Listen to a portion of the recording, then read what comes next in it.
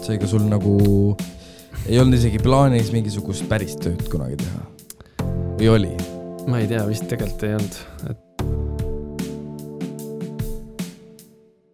Tere tulemast kuulama podcasti Kolmberg Kauriga. Tänaseks saatekülaliseks on Sander Mölder. Tere Kau!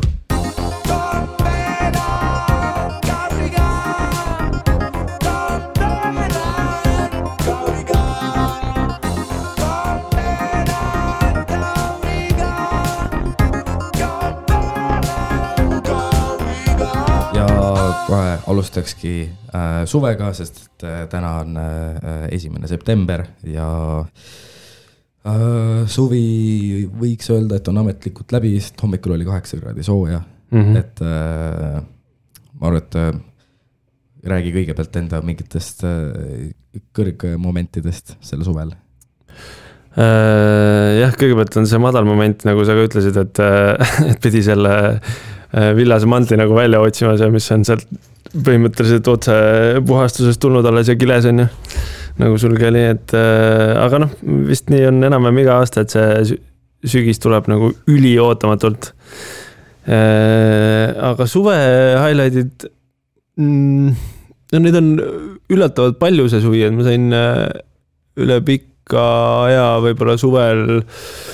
Et tavaliselt need lähevad nagu hästi niimoodi projekti põhiselt kinni, et on iga reede laupäev on midagi konkreetset vaja teha või millekski nagu ette valmistada nädala sees ja siis ei jõuagi nagu suve nautida, vaid ta on selline hooaeg pigem, et on palju asju, aga see suvi kuidagi üllataval kombel nagu juuli jäi peaaegu et vabaks, et 2 nädalat sain ikkagi täiesti nagu võtta rahulikult grillida, lugeda, passida, mõlutada niisama mitte midagi teha ja oli väga mõnus. Aga muul ajal, suve alguses ma korra käisin, mõtlen, kui niimoodi järjest läbi mõelda, mis ma siis nagu tegin suvel, siis see oli suve alguses, oli enne jaanipäeva, käisin korra Barcelonas, seal Primavera festivalil, kus oli hästi palju rahvast ja... Kas seal sa käisid lihtsalt külalisena? Jaa, ma olen seal küll tegelikult kunagi ühel aastal esinenud. Me leidsime sealt sellised õlletopsid, kus olid peal nagu erinevad, ühesõnaga need on juba kasutusel ilmselt siis 10 aastat või rohkem on ju, või umbes 10 aastat ja seal oli iga aasta kaupa nagu toodud välja kõik esinejad, kes oli ja siis vaatasin, et okei, ma olen isegi selle topsi peal kirjas aastal 2014 või 15 või midagi sükest, mis see oli. Et jah, kunagi ma käisin esinemas seal sellel nagu, ala nagu Tallinn Music Week või mingi süke asi, et natuke showcase'i moodi festivalil ja siis, aga see aasta ma käisin niisama vaatamas, aga see oli selles mõttes ikkagi üsna ebameeldiv kogemus, et lihtsalt nagu rahvast on liiga palju või ma ei tea, ma väga eelistan seda, see kõlab väga nõmedalt võib-olla, aga ma eelistan ikkagi olla laval rohkem kui publikus, eriti festivalide pool, et lihtsalt see ma kohati nagu ei saagi aru, et miks inimesed üldse nagu vaatamaski jäävad artiste, et see on... Kohe nii või? No jah, ma ei tea, see näiteks ma ei tea, seal oli 2 suurt lava on ju kõrvuti need pealavad ja siis põhimõtteliselt nende vahel see põhimass nagu kuidagi jaotus ja näiteks ma ei tea, seal mingisugune mõtlen, kes seal olid mis see UK bänd on, kellel on põhiliselt on ainult videod ja animeeritud videod, vaata. Ainult animeeritud videod või? Põhimõtteliselt, jah, nad on nagu animeeritud tegelased ka. Gorillas, jah? Gorillas, jah. Ala Gorillas ja siis, mul on lihtsalt mäluga, ma tean seda bändi lihtsalt, mälu on süke vahepeal. Aga Gorillas ja siis, ala Dua Lipa, on ju.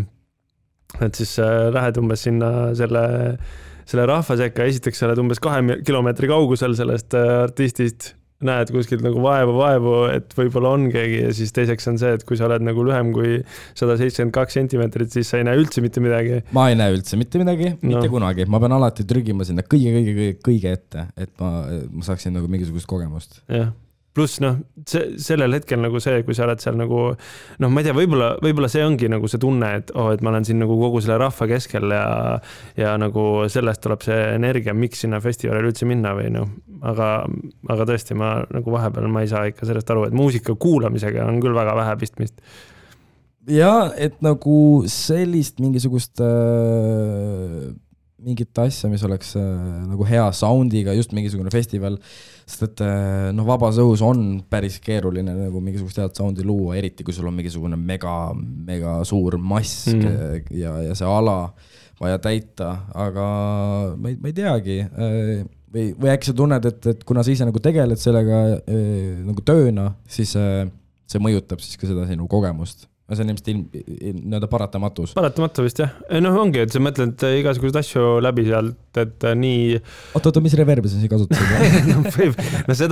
see on täiesti välja lülitamatu, et noh, sellega ei ole enam kahjuks midagi teha. Ma oleks neid keskmisid maad omanud rohkem. Ja, täpselt. Et noh, pluss rääkimata siis üldse nagu muusikalist, et mis lahedad akordid või no mingisugune, lahe riff on ja või et mingi bassigruuv või ma ei tea seal, nii, sa pead mind jälle bändi nimega aitama.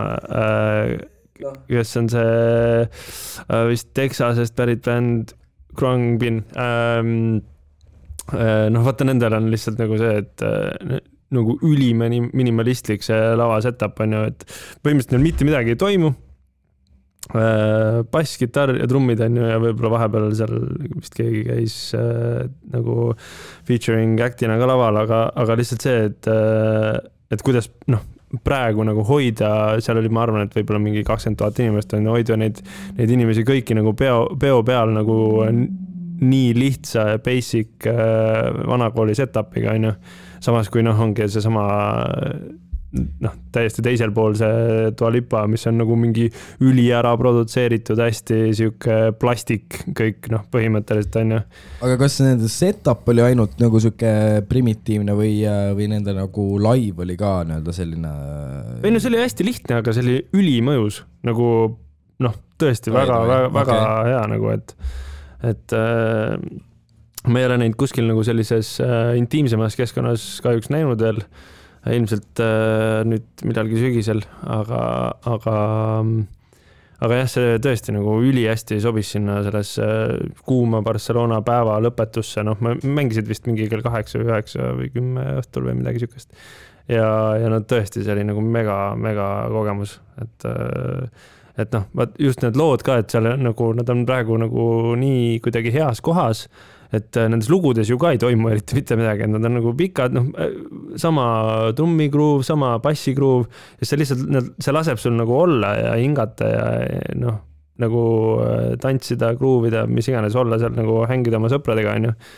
Et mulle vahepeal tundub, et nagu need, mis on nagu sellised noh, üle produtseeritud need pakendid nagu noh, täpselt ma ei pea Dua Lipat nagu halvaks artistiks, aga lihtsalt nagu võib-olla see live nagu noh, see on lihtsalt nagu vahepeal nii nagu tüütu, et mis on nagu nii noh, kogu elu on nagu välja võetud lihtsalt, et seal ei ole nagu midagi et kõik nagu... ongi lihtsalt mingisugune harjutatud ja ei ole mingisugust... Ei no harjutama peab, aga lihtsalt... Ei, ma mõtlen nagu, et ei jää mingisugust improruumi ja sugust suhtlemist või et... Ma just mõtlengi, et mulle tundub, et isegi tema need spiigid, mis vahepeal on, et nad on nagu, et noh, enam-vähem hello Barcelona see on nad on kõik nagu täpselt nagu tuleb lindi pealt põhimõtteliselt, aga noh, samas sellest on ka nagu aru saada, et kui ta teeb, ma ei tea, mis tal oli mingi üle 200 kontserdi aastas on ju, et siis nagu varem või hiljem see nagu muutub selliseks, et noh, teine asi muidugi, kas sa pead üle 200 kontserdi aastas tegema on ju üldse, et võib-olla sa saad ise selle peale mõelda, aga jah, no isiklikust kogemusest, et noh, kuna mina, nagu te teate, ma ei ole suur maailma megastar artist, siis, aga lihtsalt nagu noh, spekuleerida seda mõtet, et kas siis peaks nagu tegema nii palju, siis ei tea, minu arust nagu artisti väärtus nagu säilib, kui ta hoiab nagu täpselt parajalt. Et nagu, noh, numbritest ma ei tea, palju see võiks olla, ma arvan, et sa oskad öelda, palju see numbriliselt võib olla? Ma arvan, et numbriliselt ei oska seda keegi öelda, aga see ongi ju mingi tunnetamise ja tunnetuse küsimus, et mulle alati nagu kui ma mõtlen mingisuguse sellise ütleme turundusliku ja kontserditegevuse ja kõige selle ja pildis olemise peale, siis mul alati tuleb millegi pärast nagu floating points pähe, kes on minu jaoks võib-olla nagu number 1 või noh, ütleme esiviisikus siuke produtsent DJ, ma ei tea, üldse muusikamees on ju. Aga ta on tegelikult nagu ülivähe välja andnud või üliharva annab ja nagu pigem kontserte ka nagu vähe on ju ja asju on ju. Võib-olla nüüd rohkem viimastel aastatel, viimase paari aasta jooksul ma olen nagu näinud, et ta teeb midagi ja käis ju nüüd meil siin Eestis ka on ju. Et aga lihtsalt see, et tegelikult oma seda leveli hoidmiseks sa ei saa nagu ainult välja anda, et sa pead ikkagi nagu midagi infot sisse ka saama ja see eeldab seda, et sa ei anna samal ajal kontserte või ei käi, ma ei ole tuuril kogu aeg on ju.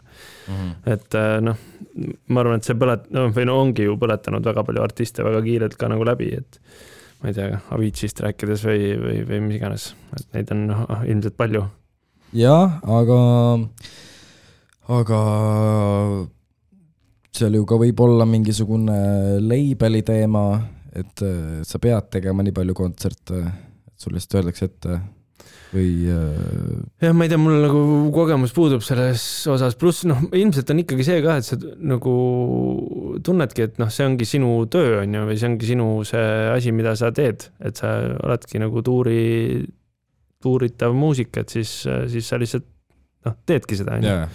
Aga jah, mulle tundub, et seal on nagu selle vaimse tervise huvides on ikkagi väga oluline endale leida ikkagi neid hetki, kui sa saad nagu mitte teha seda ja saadki koguda ennast, ma ei tea, lugeda, lesida rannal, siis mitte midagi teha on ju.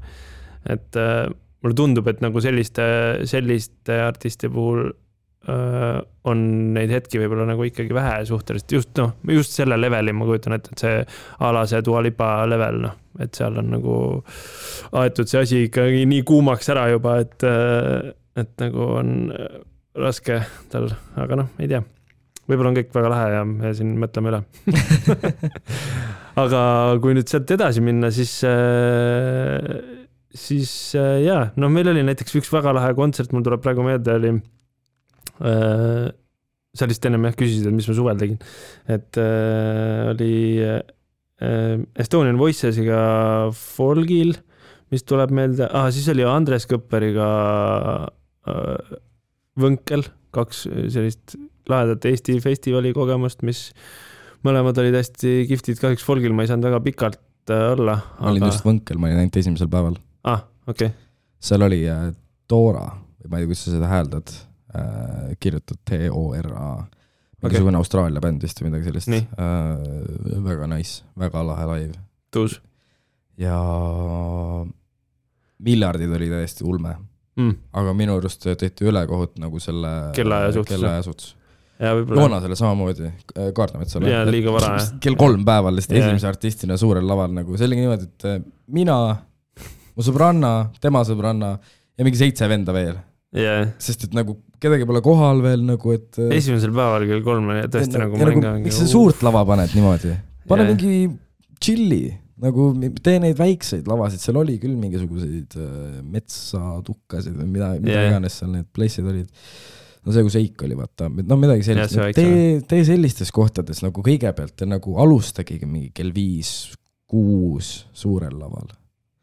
Aga jah, miljardid hullu. See oli päris hea. Martin on ikka, tantsumees. Tantsumees. Ei, see oli tõesti väga, ma nägin ka seda laivi. Me jõudsime just siis ka sinna kohale. See oli reede õhtupoolik. Et see oli tõesti väga lahe laiv, mulle ka meeldis. Nii, aga siis peale Võnke ja Folgi ja Barcelona.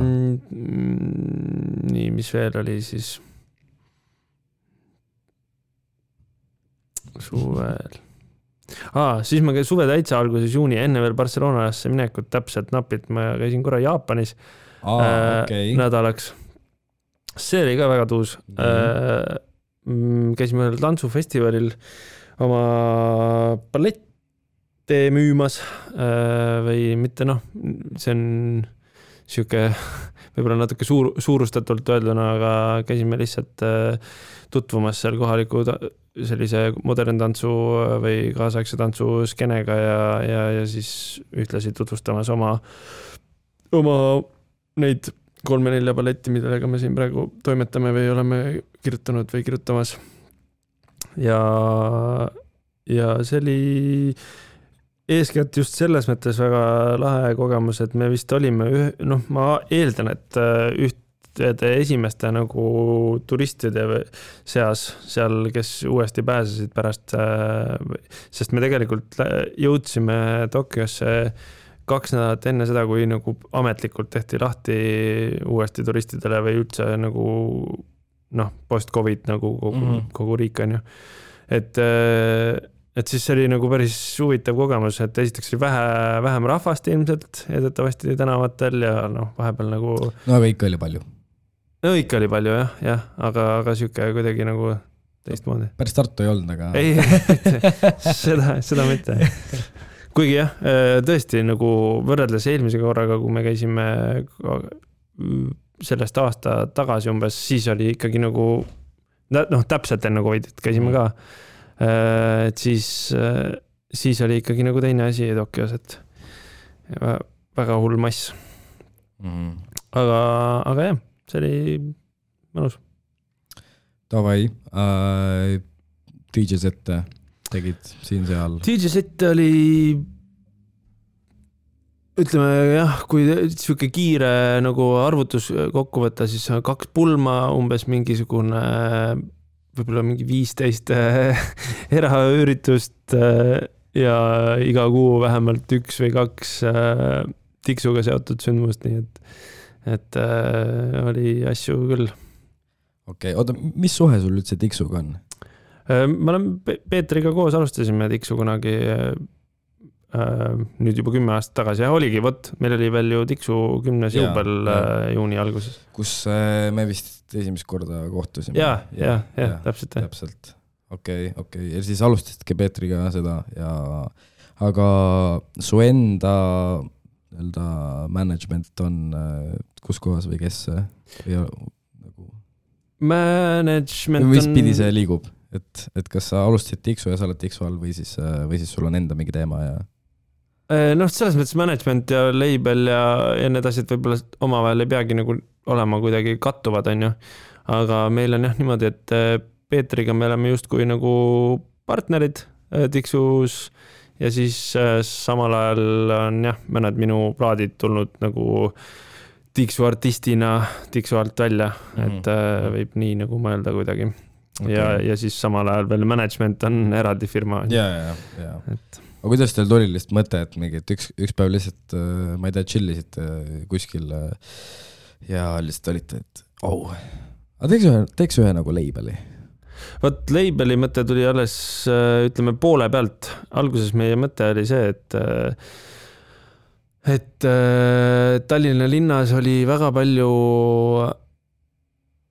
tantsumuusikapidusid, kus mängiti peaasjalikult house-muusikat ja siis kuidagi tundus meile ühel koosviibimisel Von Krahli klubis, kui me tegelikult vist peaaegu, et esimest korda Peetriga koos niimoodi mängisime üldse või järjest korda mööda mängisime plaate ja siis saime aru, et okei, et meil tegelikult meeldib nagu väga sarnane muusika või siuke, et me pigem otsime, mina mängisin tol hetkel hästi palju sellist mingit džässi stuffi, väga palju Brasiilia muusikat, siuke Charles Petersonist või vanaaegsest Charles Petersonist väga palju mõjutatud ja siis sellist mingit, oligi, et uut džässi, siis natuke mingit tantsumuusika asju ja alati nagu veits mingisuguseid või souli on ju ja siis Peeter ka samamoodi, tal oli tol hetkel oli veel eriline lembus oli sellise 50-60 souliga, täitsa siukse vanaaegse soundiga. Et kogus 7 tollisid palju ja nagu, et siis me otsustasime lihtsalt, et teeks äkki koos mingi peo. See oli, ma arvan, et ja siis meil läks umbes paar kuud aega enne, kui me tegimegi siis, või võib-olla see oli rohkem, ma ei mäleta nüüd täpselt, aga siis oli siuke klubi kunagi nagu Hoov, mis on, kui ma ütlen sulle, et see on Helios kino taga Hoovis, oli Helios kino Helios kino asub stuudio kõrval näiteks. Klubi stuudio kõrval. Jah, sauna tänaval, jah. Seal on jah mingisugune sisehoov. Ja seal on siuke suur sisehoov ja seal vanasti oli jah, tegelikult see sissepääs oli hoopis Viru tänavalt, aga seal jah, 10 aastat tagasi umbes oli 2-3 suve selline väga lahe hoov, kus sai siis, tegimegi esimese tiksu seal. Okay. Ja siis kolisime sügisel Puudlisse, hakkasime seal korraldama igakuiselt ja siis ta vaikselt niimoodi vaikselt kasvas, et mõni aasta hiljem tegime juba Sinilinnus selles suures saalis ja siis hakkasime niimoodi rohkem võib-olla ringi rändama ja siis seal vaikselt tekkisid igasugused kõrvaltegevused kõrvale, et originaalmuusikat tahaks kuidagi välja anda ja siis tunduski, et peaks enda label'e ikkagi tegema. Ja siis olid mõned lahedad artistid, keda me siis hiljem juba kaasasime, nagu ma ei tea, nüüd Maris ja Eik ja vist oligi Eik tegelikult, keda me peale minu esimesena välja andsime. Okay. Aga väga lahe ju, sest et sa ise oled produtsent ja põhimõtteliselt Wikipedia järgi ka cellist, helilooja. Noh, jah, neid ei saa ikkagi vist niimoodi külge võtta endale veel. Aga produtsent? No, jah, muusikaprodutsent on praegu võib-olla nii laia tarbekaup, et ma võin ka ennast sinna alla liigitada võib-olla tõesti. Kuidas siis ise ennast liigitaksid nagu? Ma ütleks lihtsalt muusik. Lihtsalt muusik? Vist, jah, et nagu praegu muusikaga tegelev inimene. et erinevad kuidagi jah, valdkonnad või erinevad tegevusalad lihtsalt selle muusika sees kuidagi on praegu, et jah, raske on vaata heliloojal on nagu nii tugev ajalooline taust, et see sõna tähendab juba, sellel on nii suur kaal kuidagi, et seda ei tahaks nagu või ei julge nagu ennast kõrvuti panna nende tüüpidega, kes päriselt on heliloojad või ei tahakski. Kisub juba natuke keeruliseks, et ja cello mängima ka ei ole, sest cello mäng sellisel professionaalsuse püüdlusel lõppes ikkagi juba nagu ütleme 10-15 aastat tagasi kindlasti, et ma küll õppisin päris pikalt ja käisin korra veel ka muusikakeskkooli või muusikaakadeemia ajal eratundides celloga, aga jah, cello mängijaks niimoodi ametialaselt ei saa mind kutsuda. No selge, aga kui keegi ütleks sulle, et joo, tema oleks nagu cello set. Nii. Kas oleksid nõus? Ma olen teinud neid siin niimoodi viimasel ajal. No ütleme, ma mõtlen, et kõige viimane niimoodi täiesti avalik asi või poolavalik asi oli, ma arvan, et mingi 5 aastat tagasi, kus ma soolo seti tegin celloga. Ütleme, võib-olla isegi 5, ma arvan, et 5 võib-olla 5-6 aastat tagasi. Okay. Ühel suuremal sünnipäeval Kosmosekinos, ma võib-olla detailsemaks ei lähe, aga see oli selles mõttes nagu huvitav kogemus, et tegelikult nagu see sinna ei olnud ilmselt nagu midagi sellist ikkagi nagu oodatud, et ilmselt see tellimus oli või oleks pidanud olema midagi muud, aga ma kuidagi seal improviseerisin ja mängisin mingeid asju ja proovisin ja katsetasin ja see oli nagu selles mõttes minu jaoks oli see väga lahe kogemus, aga ma arvan, et võib-olla sünnipäeva külastaja jaoks natuke õudne. Lausa õudne või? No ma ei tea, ma ei olnud lihtsalt see muusika, ma mängisin kuidagi niimoodi, ma arvan, et natukene nagu ütleme melanhoolselt võib-olla lihtsalt, okay. Et seal tegelikult see taustaemotsioon oli ju sünnipäev, tore ja siuke nagu elevated, aga mina siis oli mingi üksik cellist, kes mängis mingid kurbi meloodiad või mingid Bachi või ma ei tea, mida ma seal täpselt üritasin mängida, aga jah, see oli vist viimane selline nii-öelda soolo pool live asi, mis ma tegin. Okei, nojah, eks siis sellest on ikkagi nüüd aastad möödas ja oled ise olemas, aga mida sa saad mulle rääkida Red Bull Music Academy'st? Red Bull Music Academy oli täiesti mingi elumuutev kogemus aastal 2012, ma ei mäleta, 11 vist. See oli niimoodi,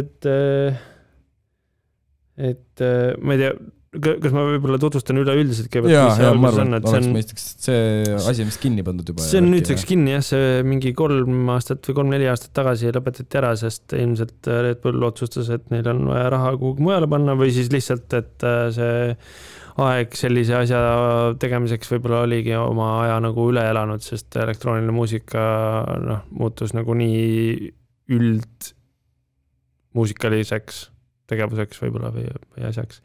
Aga jah, see põhimõtteliselt aastast vist 98 alates oli selline just elektroonilisi muusikuid, et nii, ma ei tea, lauljaid, kes kasutasid elektroonilisi võtteid, ma ei tea, DJ-sid, siis mingid produtsente, house muusika või üldse igasuguse muusika produtsente, koondav selline 2-nädalane laager sisuliselt, mis siis Red Bull ise korraldas, maksis kinni ja kutsus sinna laagrisse igal hommikul vestlema igasuguseid tegelasi, kes siis, ma ei tea, näiteks meie selles laagris oli Erika Badu, siis Kanye Westi ja nende see engineer Young Guru tuleb praegu meelde, siis Alva Noto näiteks, siis see tüüp, kes tegi need Function One'i kõlarisüsteemi, siis ütle nüüd, kes kuulus maskiga räppar on. Kuulus maskiga räppar? Jaa, kuulus USA maskiga räppar. Kuidas mul on nii halb mälu vahepeal. Madlibiga koos tegid albumi või 2. Ainuke maskiga vend tulebki mul Kanye West meelde, aga Kanyele jälle nagu vist on maski väga, aga see, ühesõnaga vahet ära, neid ma vahepeal imestan lihtsalt, kuidas ma üldse suudan midagi meenutada.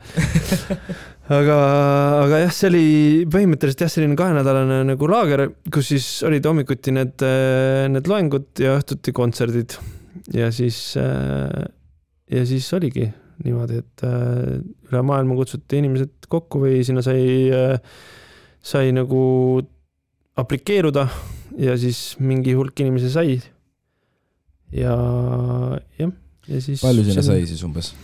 30 tükki vist oli, aga 30 tervest maailmast, jah. Ja sina? No jah. Ei, see oli lihtsalt väga lahe joppamine, aga jah. Eestist meid on seal ju veel päris palju käinud, et Janno Soor näiteks ja Madis Nestor ja minu arust veel 3 vähemalt. Okay. Et vist viimasena vist käis kas äkki Neitan Tulve või? Ühesõnaga, jah, keegi. No selge. Aga kuidas see siis nagu pigem elektroonilise muusika siis leidsid, et üks päev lihtsalt tõmbasid mingisuguse programmi alla ja olid nagu mingi, davai, nüüd see on mu töökoht. Põhimõtteliselt küll, ma sain selle programmi aastal 99. Mis programmid siis olid üldse? Flopi ketta pealt, ma tahtsin öelda veel enne kui. Ma ei tea, mis on flopi ketas. Jah, täpselt oli. Siuke nagu andmekandja lihtsalt aastal. Et nagu mälupulka ka hästi suur või?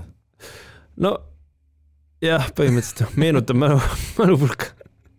Aga jah, kunagi oli siuke programm nagu SoundCloud, minu arust on veel eestlaste tehtud, oli tol hetkel, et siuke põhimõtteliselt üllatavalt palju nagu oma ideelt meenutab neid tänapäevaseid programme, ma ei tea, Fruity Loopsi ja Abletoni ja Logicut, et noh, põhimõtteliselt täpselt samamoodi, et noh, põhimõtteliselt nagu sekventser lihtsalt, kuhu sa saad siis oma sampleid või oma MIDI informatsiooni sisse lasta ja neid erinevate soundidega maha mängida. Et siis need esimesed katsetused jah, kuskil 99, 2000, 2001 umbes tegin. Et siis see tundus mingil hetkel, et kui ma olen sellega 20 aastat või 15 aastat või 10 aastat tegelenud, et siis sellega võiks nagu edasi tegeleda ja rohkem produtseerida.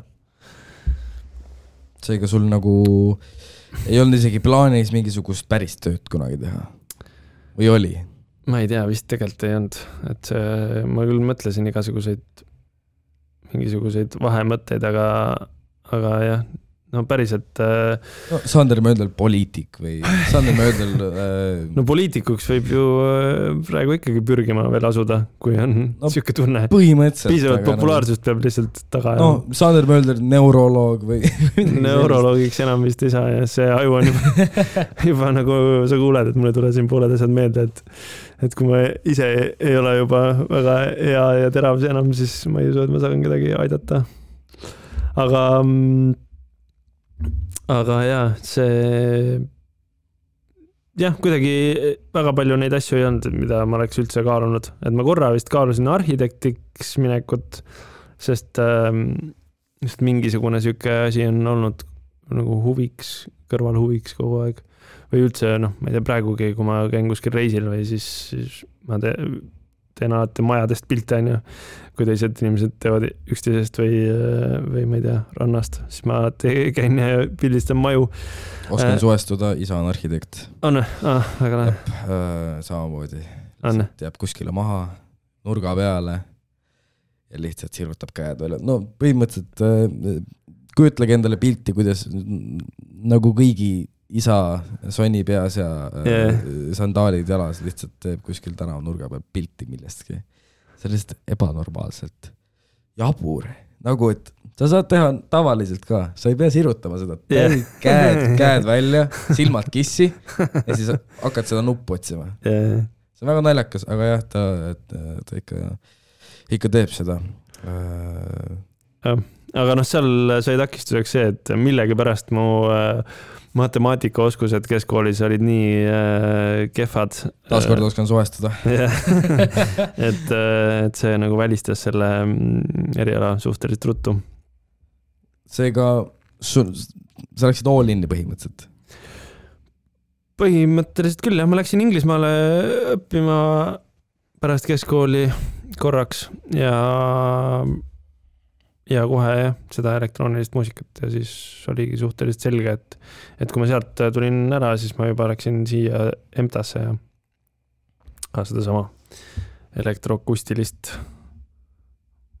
ma ei tea, kompositsiooni või kuidas, ma ei mäleta, ma päris tihti nagu unustan ära, sest seda aine või seda eriala nimetust muudeti minu arust nagu selle õppimise aja jooksul, et siis ma nagu täpselt ei mäleta, mis oli täpselt kunagi, aga selge, seega elektroonilist muusikat söögi alla söögi peale põhimõtteliselt.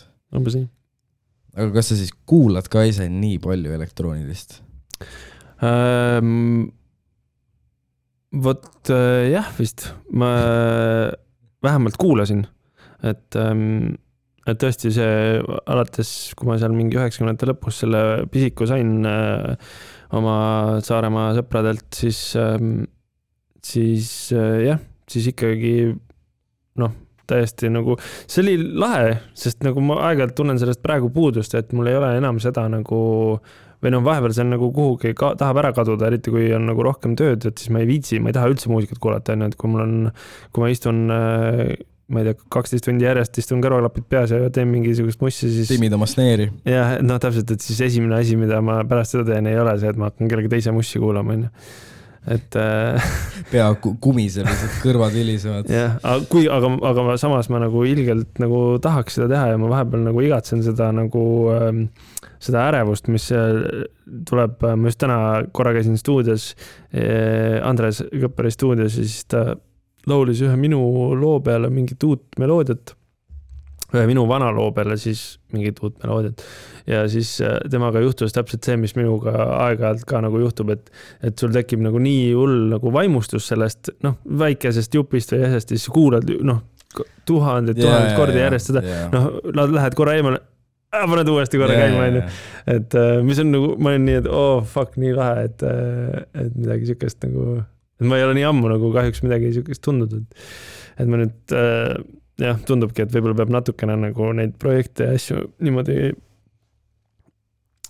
koomale tõmbama, et tekiks seda head lahedat entusiasmi uuesti tagasi vahepeal. Sellest ma tunnen puudust. Ja muusika otsimises samamoodi, et vaata kuna see kõlab nagu mingi eriline vana asja, aga vahepeal see kuidagi nagu, et kui seda kõike on nii palju, siis kuidagi nagu upud nagu ära sinna sisse või viitsi või ei ole seda nagu ei teki nagu seda elevust enam. Absoluutselt. No iga päev ei viitsi jäetist süüa. Põhimõtteliselt. Ma ei ütle ära. Aga üks päev lihtsalt oled mingi persse küll aitab. Täna mitte. Ei, selles suhtes mul on sinu probleemile väga lihtne lahendus. Arvutikeeld ja stuudiokeeld. Ei lähe teistega. Ja ongi kõik. Kuulad ainult William Basinskit mingi DLP 1.1 midagi sellist. Kuskil metsasarv kaugel kohinas sobib. Ei selleks all day nagu, et see arvutikeeld on jumala hea point. See kindlalt toimiks. Aga mis sul on siis tulemas mingisugust, kas on mingisugust uusi feature'id, asju ka tulemas? Ma ei tea, mul on praegu päris lahedalt palju asju on nagu salvestatud ja isegi juba miksitud ja masterdatud palju koostöösid ja palju koostöösid on ka tulemas. Ja siis võib-olla mingi hetk tahaks ikkagi nagu korra koostöödest väljuda ja korra endale üksi ka otsa vaadata. Aga praegu on tõesti palju lahedad asju, näiteks me tegime Tuuliki Bartosikiga, nüüd võib vist seda rohkem avalikumalt öelda, et tegime temaga uue plaadi vahepeal. Ta on, kui keegi ei tea, siis selline üsna nagu ütleme, kuidas ma siis ütlen, et selline pikaajaline Eesti lahedamaid akordionimengijaid minu arust elanud pikalt Rootsis ja tuuritanud üle maailma ja väga selline lahe, väga elav ja väga hästi suhtlev daam. Ja temaga oli hästi kihvt teha. Me leidsime siukse teema, et me leppisime kokku, või õigemini tema tuli ideega, et ta tahaks kirjutada kohtadele lugusid, et mingitest väga konkreetsetest kohtadest, kus ta on olnud või kus ta on käinud või mis on talle olulised, et lihtsalt nagu igast kohast võtta nagu see essents helide mõttes välja ja siis nendele helidele kirjutada muusika peale või juurde või kõrvale. Ja siis me päris mitu korda saime lihtsalt niisama kokku, et me muusikat ei teinudki, vaid rääkisime juttu, kuidas nendeks kohtadeks näiteks olidki seal Tokyo, Helsingi, Eesti mingid erinevad kohad loomulikult, siis näiteks Rootsi mingi ranniku küla, siis Londoni metroo, midagi oli veel. Midagi ma unustan kindlasti, aga Lasnamäe Punane tänav. Lasnamäe Punane tänav on ju.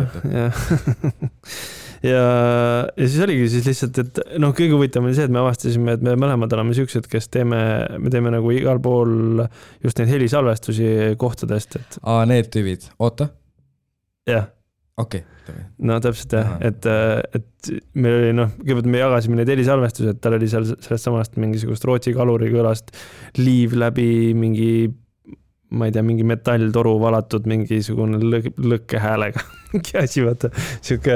Päris hea ju. Aga reverb peale, all good. All good, üli hästi kõlas. Ja oligi nagu kõlaski üli hästi ja siis ja siis tegimegi niimoodi lõpuks nagu üritasime aru saada, mis meil nende kohtade juures need tunnetused on ja siis tegime loo valmis ja siis peegeldasime jälle, et kas me oleme ikka et kas Londoni metroo on ikka piisavalt kiire ja kuri või või peaks olema midagi muud veel.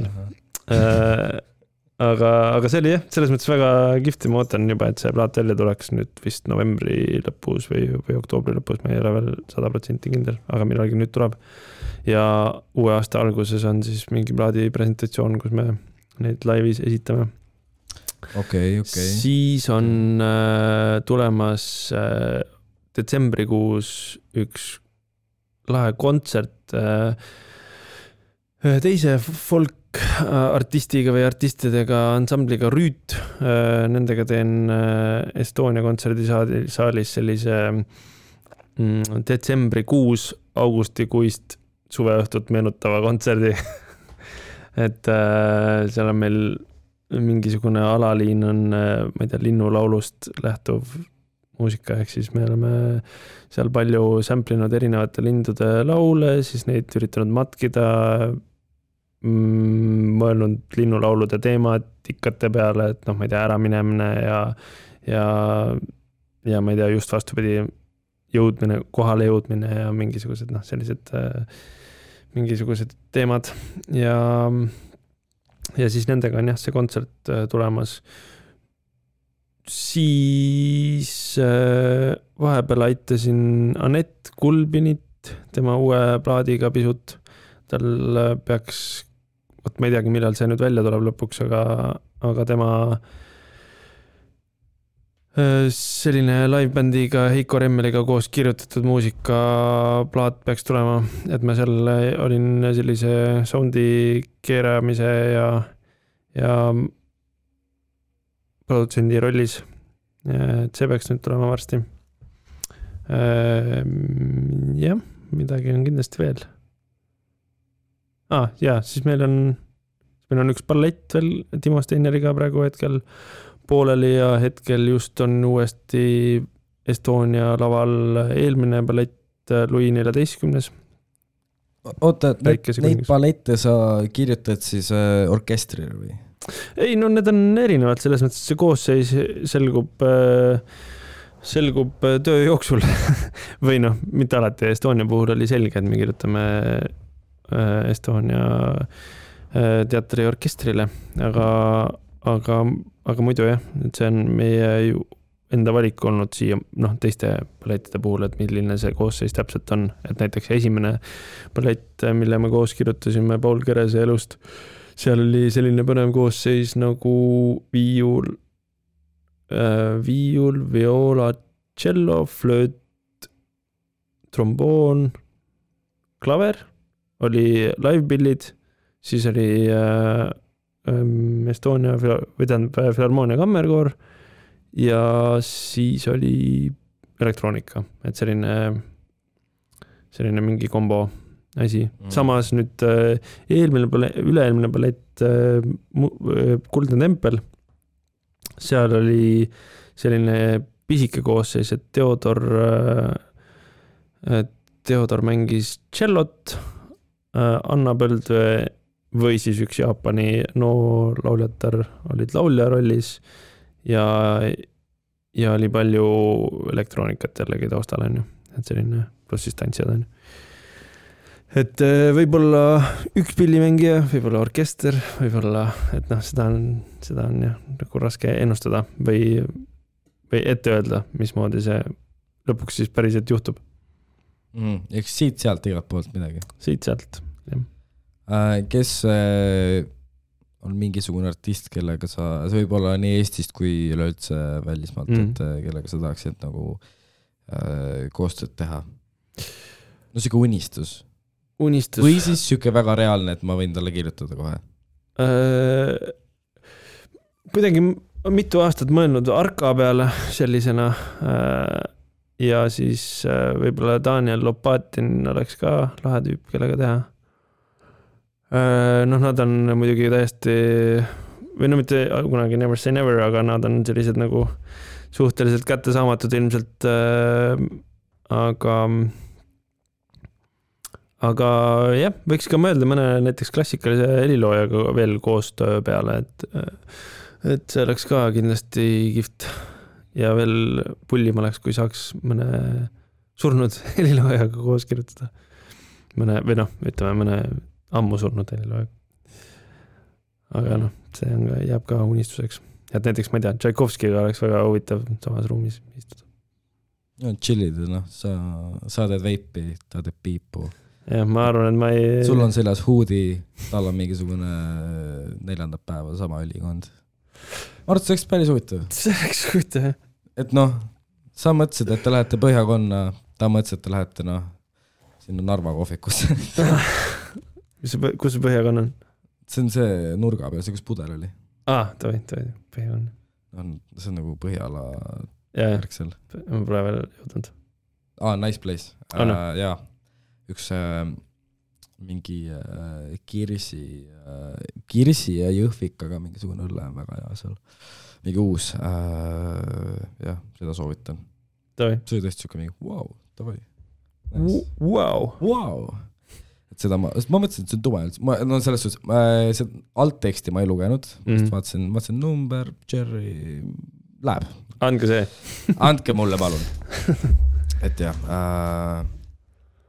mis sa muidu mõtled, et mis saab Eesti produtseerimise tulevikust?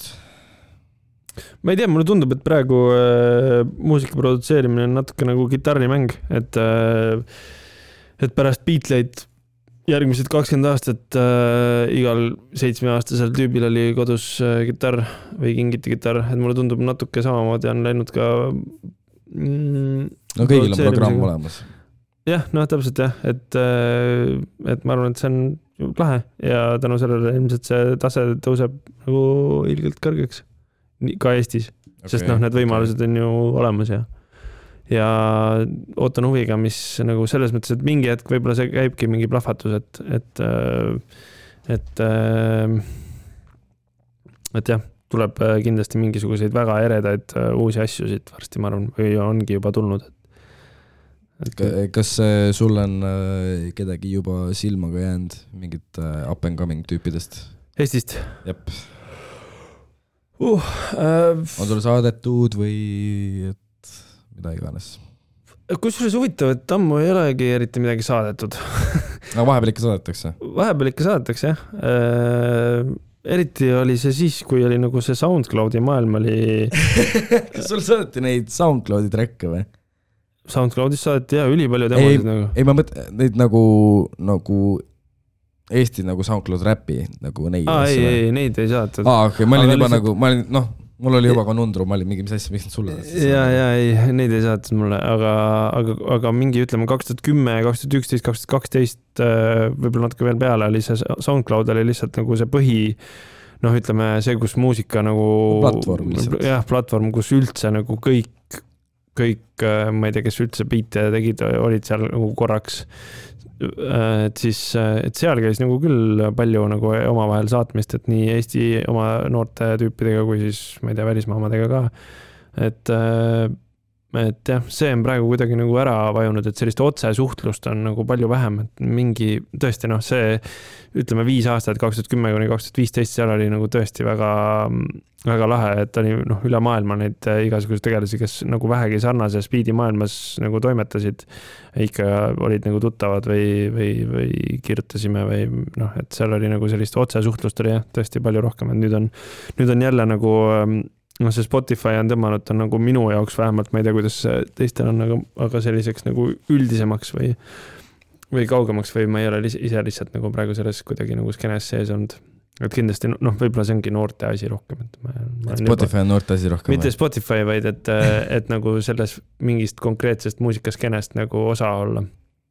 Et mulle tundub, et ma olen lihtsalt nagu kahjuks muutunud igavaks professionaaliks, kes on nagu, või jah, nagu selleks, kes ma teen lihtsalt nagu tööd ja või ma ei tea, vahepeal on siuke tunne, et sellist nagu, nagu ma ütlesin alguses ka, et mingi elevus on, vaata, nagu seda on nagu vähe praegu.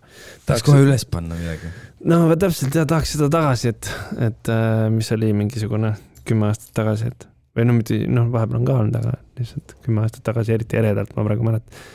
Siis oli tõesti niimoodi, et tegi midagi valmis ja miksimata, mästerdamata, et saaks juba niimoodi, et keegi kuuleks seda.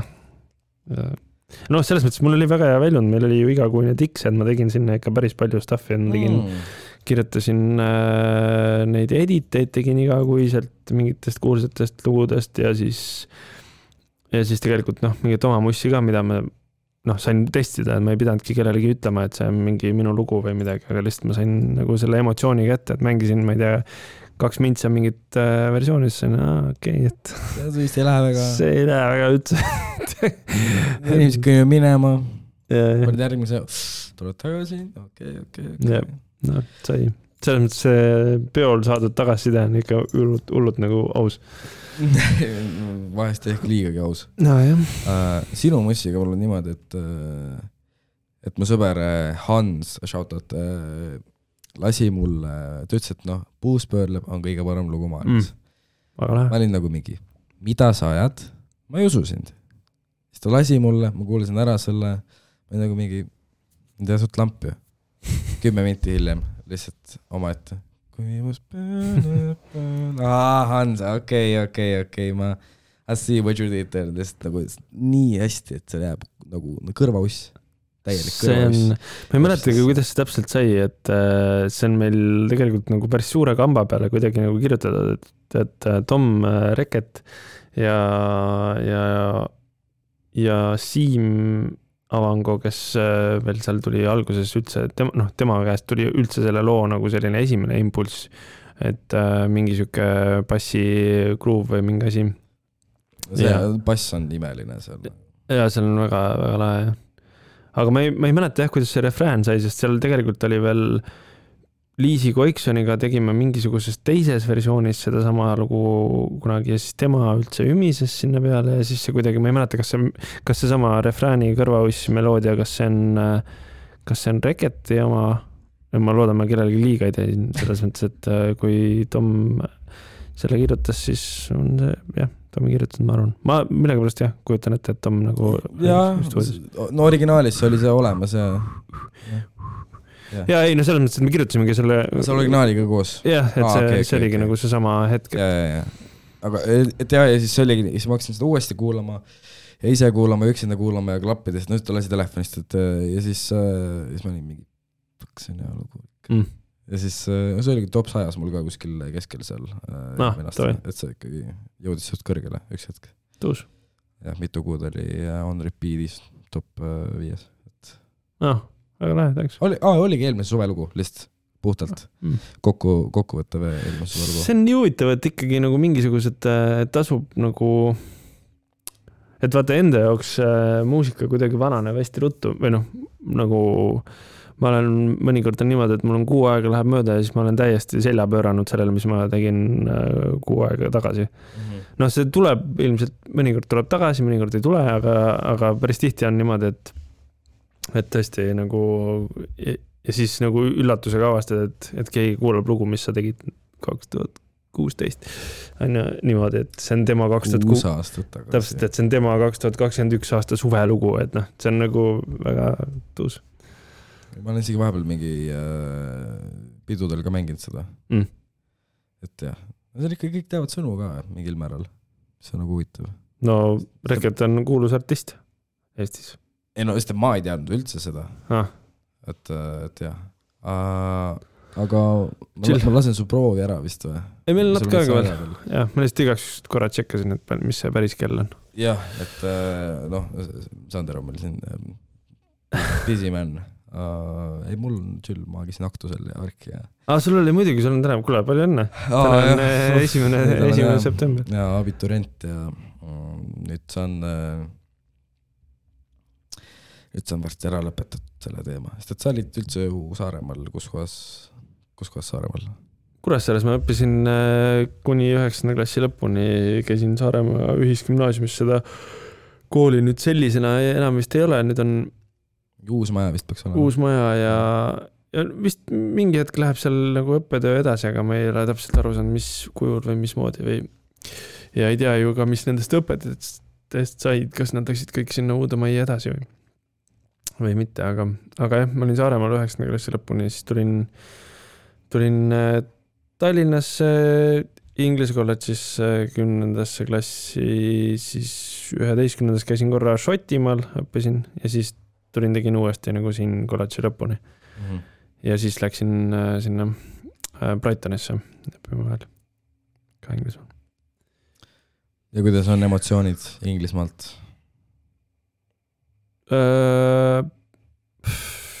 Ma ei tea, see on huvitav nagu koht. Et nagu mul on vist täiesti siuke love-hate relationship selle maaga, et ühest küljest nagu ma vist oma elu ikkagi nagu seal ei kujutaks kuidagi ette, aga samas nagu iga kord, kui ma käin, siis on jällegi nagu väga mõnus. Okei. Et aga mis muidu mingid laive on tulemas? Laive, kui meil praegu salvestus on siin 1. septembril, siis homme 2. septembril on meil uues Viimsi kultuurikeskuses Artium Andresega selline duettkontsert, et mina ja Andres Köpper-Nöpp pluss bänd oleme siis seal. Teeme sellise tantsupeo õhtu. Oota, ma ei ole üldse aru sellest Artiumist või? Jah, Artium, jah. Näen seda, et see avati just, nagu rääst mingi 2,5 nädalat tagasi. Vist oli, jah. Mis on, sa käid seal või? Ma käisin veel korra seda vaatamas siis, kui oli veel, kui ta oli siuke betoonkuubik, aga ruumid olid juba enam nagu valmis. Ehk siis see ongi lihtsalt nagu kultuurimaja või? Sisuliselt jah, ta on nagu natukene sarnase ideoloogiaga nagu vaba lava, mis siin on. Okei, ja. Et palju erinevaid võimalusi ja võimekusi igasuguse kultuuri tegemiseks. Et kontserdisaal, mida saab vastavalt ümber mängida akustiliselt, nii nagu ütleme kaamermuusika mängimiseks või siis mingisuguse salvestatud muusika maha mängimiseks või et seal on jah igasuguseid erinevaid võimalusi tantsupõrandatest kuni, ma ei tea, mingite keertsaalideni ja mingite ja see on tõesti väga lahe, et kui võimalik, siis mine ikka vaata mingit asja seal on programm on praegu vist päris tihe. Okay. Mis kell teil on homme? Meil hakkab 9-st, 8-st on uksed ja 9-st on kontsert. 9-st, okei. Normaalne. Nii, veel midagi? Kontserte. Või sette? Jaa, siis meil on Tiks 9. Viimane selle nii-öelda suvehooaja viimane Tiks 9. septembril. Põhjalas Potikus. Potikus. Ja siis tuleb puhkus, siis on natuke aega pausi. Siis tuleb minna. Siis on arvutikeeld. Ma arvan, ma isegi täiesti tõele auendas võib-olla proovingi sinu seda õpetussõna võtta nagu südamesse ja ma lähen korra vist äkki mine vanemate juurde Saaremaale ma eeldan, et see on nagu lihtne, siis ei ole nagu kiusatust ka panevad sind sügistöid tegema jah, ongi seal on ehitamist ja möllu on palju, aga mul on mingid reisid juba siin planeeritud ja ostetud, et kus sa lähed? Mingi väike surfireis on vist plaanis ja siis saabki arvuti ära panna. Jaa, muidugi. Käed on nii pärast nii läbi, et ei jaksa hiirt venitada ühest akna otsast teise. Ja kõrvad kohisevad sellest mereveest. Jah, et ei saa midagi miksa. Jep. Aga ma arvan, et see on hea point. Mõtlen see on tõesti. No ja mul ise lihtsalt on see, et nagu kui mina enda arvuti tööle panen, siis see teeb lennuki häält. Mul on sama kusjuures. On. Ma ei tea, mis nende, see on mingi üks või 2 kindlat aastat seda MacBook Pro'd, mis lihtsalt nagu tõesti nagu tõmbavad lenduna. Jumal küll, no mul Mac ei ole, mul on isegi teeb HP või midagi sellist, no mul on 8-7 aastat panavad, mida iganes seal toimub, nagu seal on see elu lihtsalt. Praegu mingisuguseid, mina ei tea, mis asju seal. Et see on suht ulme. Aga üritad sellega vahepeal midagi salvestada ka või? Ei tea midagi või? Õnneks selle jaoks on teine mees olemas. See mees või mis salvestada, ma mussi või? Jah, või mingid. Selle jaoks on olemas selline mees nagu Sander Erik Ilves, artisti nimega Sangar. Et ta on see minu kõige lähedasem nuputegeerija, et ja isiklikult ma väga midagi teen, ma pigem käin nagu tema seshidel seal ja siis ma ei tea, annan mingit tagasidet, et ma kuigi ka meelega selline tüüp nagu Meil Paljale, et tegelikult on režissöör, tegi Kiik Kirves igavese armastuse loo, et aga lihtsalt ta tegi siis sellist asja nagu Karameel, selline projekt, mis ongi seal filmis sees, ja ta YouTube'is on mingisugused 3 mingit laulu olemas ka, aga lihtsalt minu ja Meele muusika kattub palju rohkem kui minu ja Sandri oma, et no mina ja Meele oleme 2 mingisugust tüüpi kitradega ja koorus ja reverb ja midagi sellist ja seesama mingisugune trummimasin terve aeg ja et Sandril meeldib asju teha võimsalt ja nagu ikkagi nagu öelda siis, ma ei tea, teist teemat lihtsalt, that's it. Oota, mis ta see artisti nimi oli? Sangar. Ma nagu just nagu mäletaks, midagi hiljuti just olen nagu korra vaatan Spotify'st, et kas ma midagi panin likeide alla. Üks on mingi põhilugu ja see mingi Something to Adore oli mingi. Ja no see on Loorega ja see on päris lugu, mulle meeldib see. See oli mingi vahe, jah. Nii et no näed, Sander, kui sa kuuled seda või Loore, teid on märgatud selle kuiva professionaali poolt. Aga olgu, tegelikult peaks tõesti lõpetama ja sest, et sa pead minema proovi ja ma pean seda blessi sinna koristama ja tuulutama ja mul tuleb varsti järgmine inimene. Mis sa tahad lõpulauluks? Lõpulauluks? Jep, outrolaul. Oh my god, ma seda üldse ei ole ette valmistanud. Ei, seda ei tohigi ette valmistada. Kuule, aga pulli pärast siis, kui me juba siin enne korra sellest Arkast ja Daniel Lopatinist rääkisime, siis äkki One Ohtrix Point Neverilt midagi.